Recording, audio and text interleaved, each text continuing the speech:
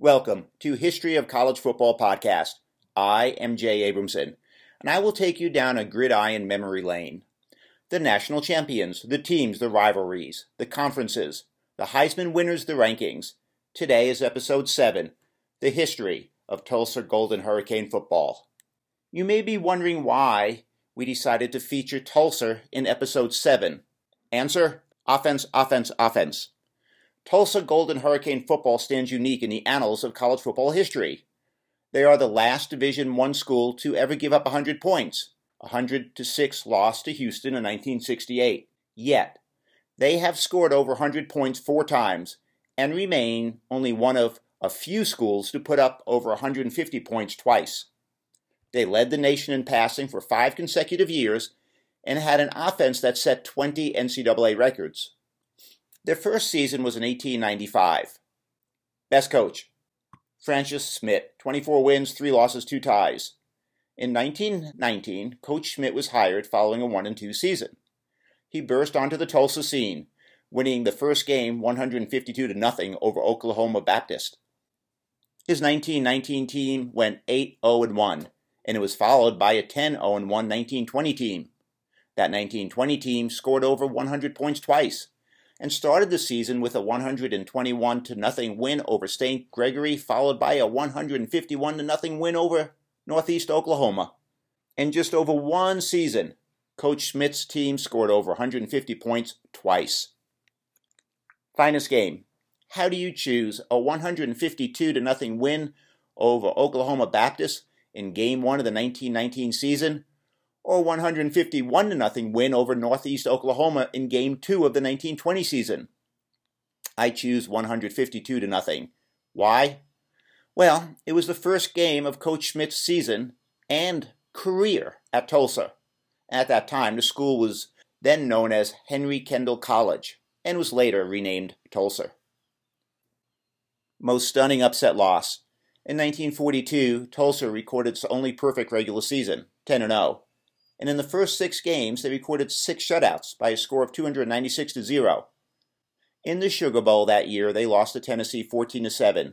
They failed to tie the game late as they threw an interception, but prior to that loss, their closest game was a 33-19 win over Creighton. Most stunning upset win: Tulsa 21, Villanova 19, October 14th, 1949. Villanova was ranked 17th in the nation, undefeated, and Tulsa entered the game a mere 1-3, losers of 3 in a row. Shut out in their previous game at Texas Tech 15-0, the relentless Golden Hurricanes shocked the nation. The players later told Coach Buddy Brothers that they knew Villanova was bigger and faster. They just wanted to get him the Coach of the Week. Best team: how do you choose between the 1919 team and the 1920 team? See, the 1919 team went 8-0-1. In its first game, beat Oklahoma Baptist 152-0, and then went on to shut out 5 opponents. Their closest game, other than a 7-7 tie with Oklahoma State, was a 27-0 win over Oklahoma. The 1920 season, a 10-0-1 team, topped the century mark twice, a 121-0 shutout of St. Gregory in the first game, followed the next week by a 151-0 win over Northeast Oklahoma. The closest game for the 1920 team, other than a 0-0 tie, was a 3-0 win over Central State. That team shut out 5 opponents. I subjectively give the nod to the 1920 team. Why?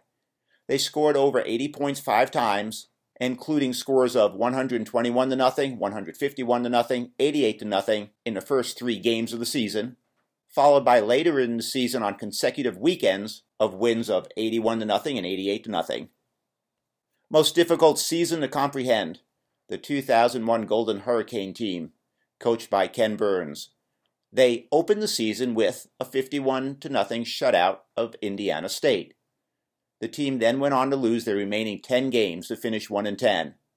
Their closest game of the season was a 19-7 loss to Louisiana Tech. Finest game day performances, like plural performances: the Golden Hurricane led Division I schools in passing for 5 consecutive years. In 1964, quarterback Jerry Rome, who finished second in the Heisman, and wide receiver Harold Twilley paced the Golden Hurricane offense as it broke 20 offensive records. Under the radar, it was 1916, and John Heisman's Georgia Tech Yellow Jackets thumped Cumberland 222-0. But see, Tulsa opened the season by beating Cumberland 81-0, and then closed the season by beating Missouri Roll 117-0. The team scored over 40 points 8 times. Tough year to have a legendary year. Rival, Oklahoma State Cowboys. The schools are 70 miles apart. From 1935 to 1956 in the Missouri Valley Conference, where they were a part of back then, the winner of the rivalry won the conference championship 16 times. This rivalry dates back to a 0-0 tie in 1915. Hullabaloo. Glenn Dobbs may have been Tulsa's best player. As a tailback, passer, and punter, he led Tulsa to a 25-6 record in the early 1940s. Those early 1940s Tulsa teams were the first school to play in 5 consecutive bowl games. He later went on to coach the Golden Hurricanes to a very respectable 45-37 record from 1961 to 1968. But, he has the dubious distinction, as he was the coach of the last team in Division I to allow 100 points, a 100-6 loss to Houston on November 23, 1968. Mascot, Captain Kane, a colorful outfit with a funnel-shaped head. Historical lore.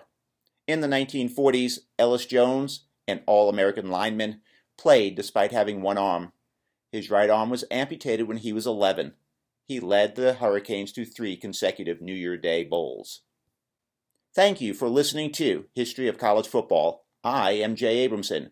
Join us every Tuesday and Saturday for a new episode.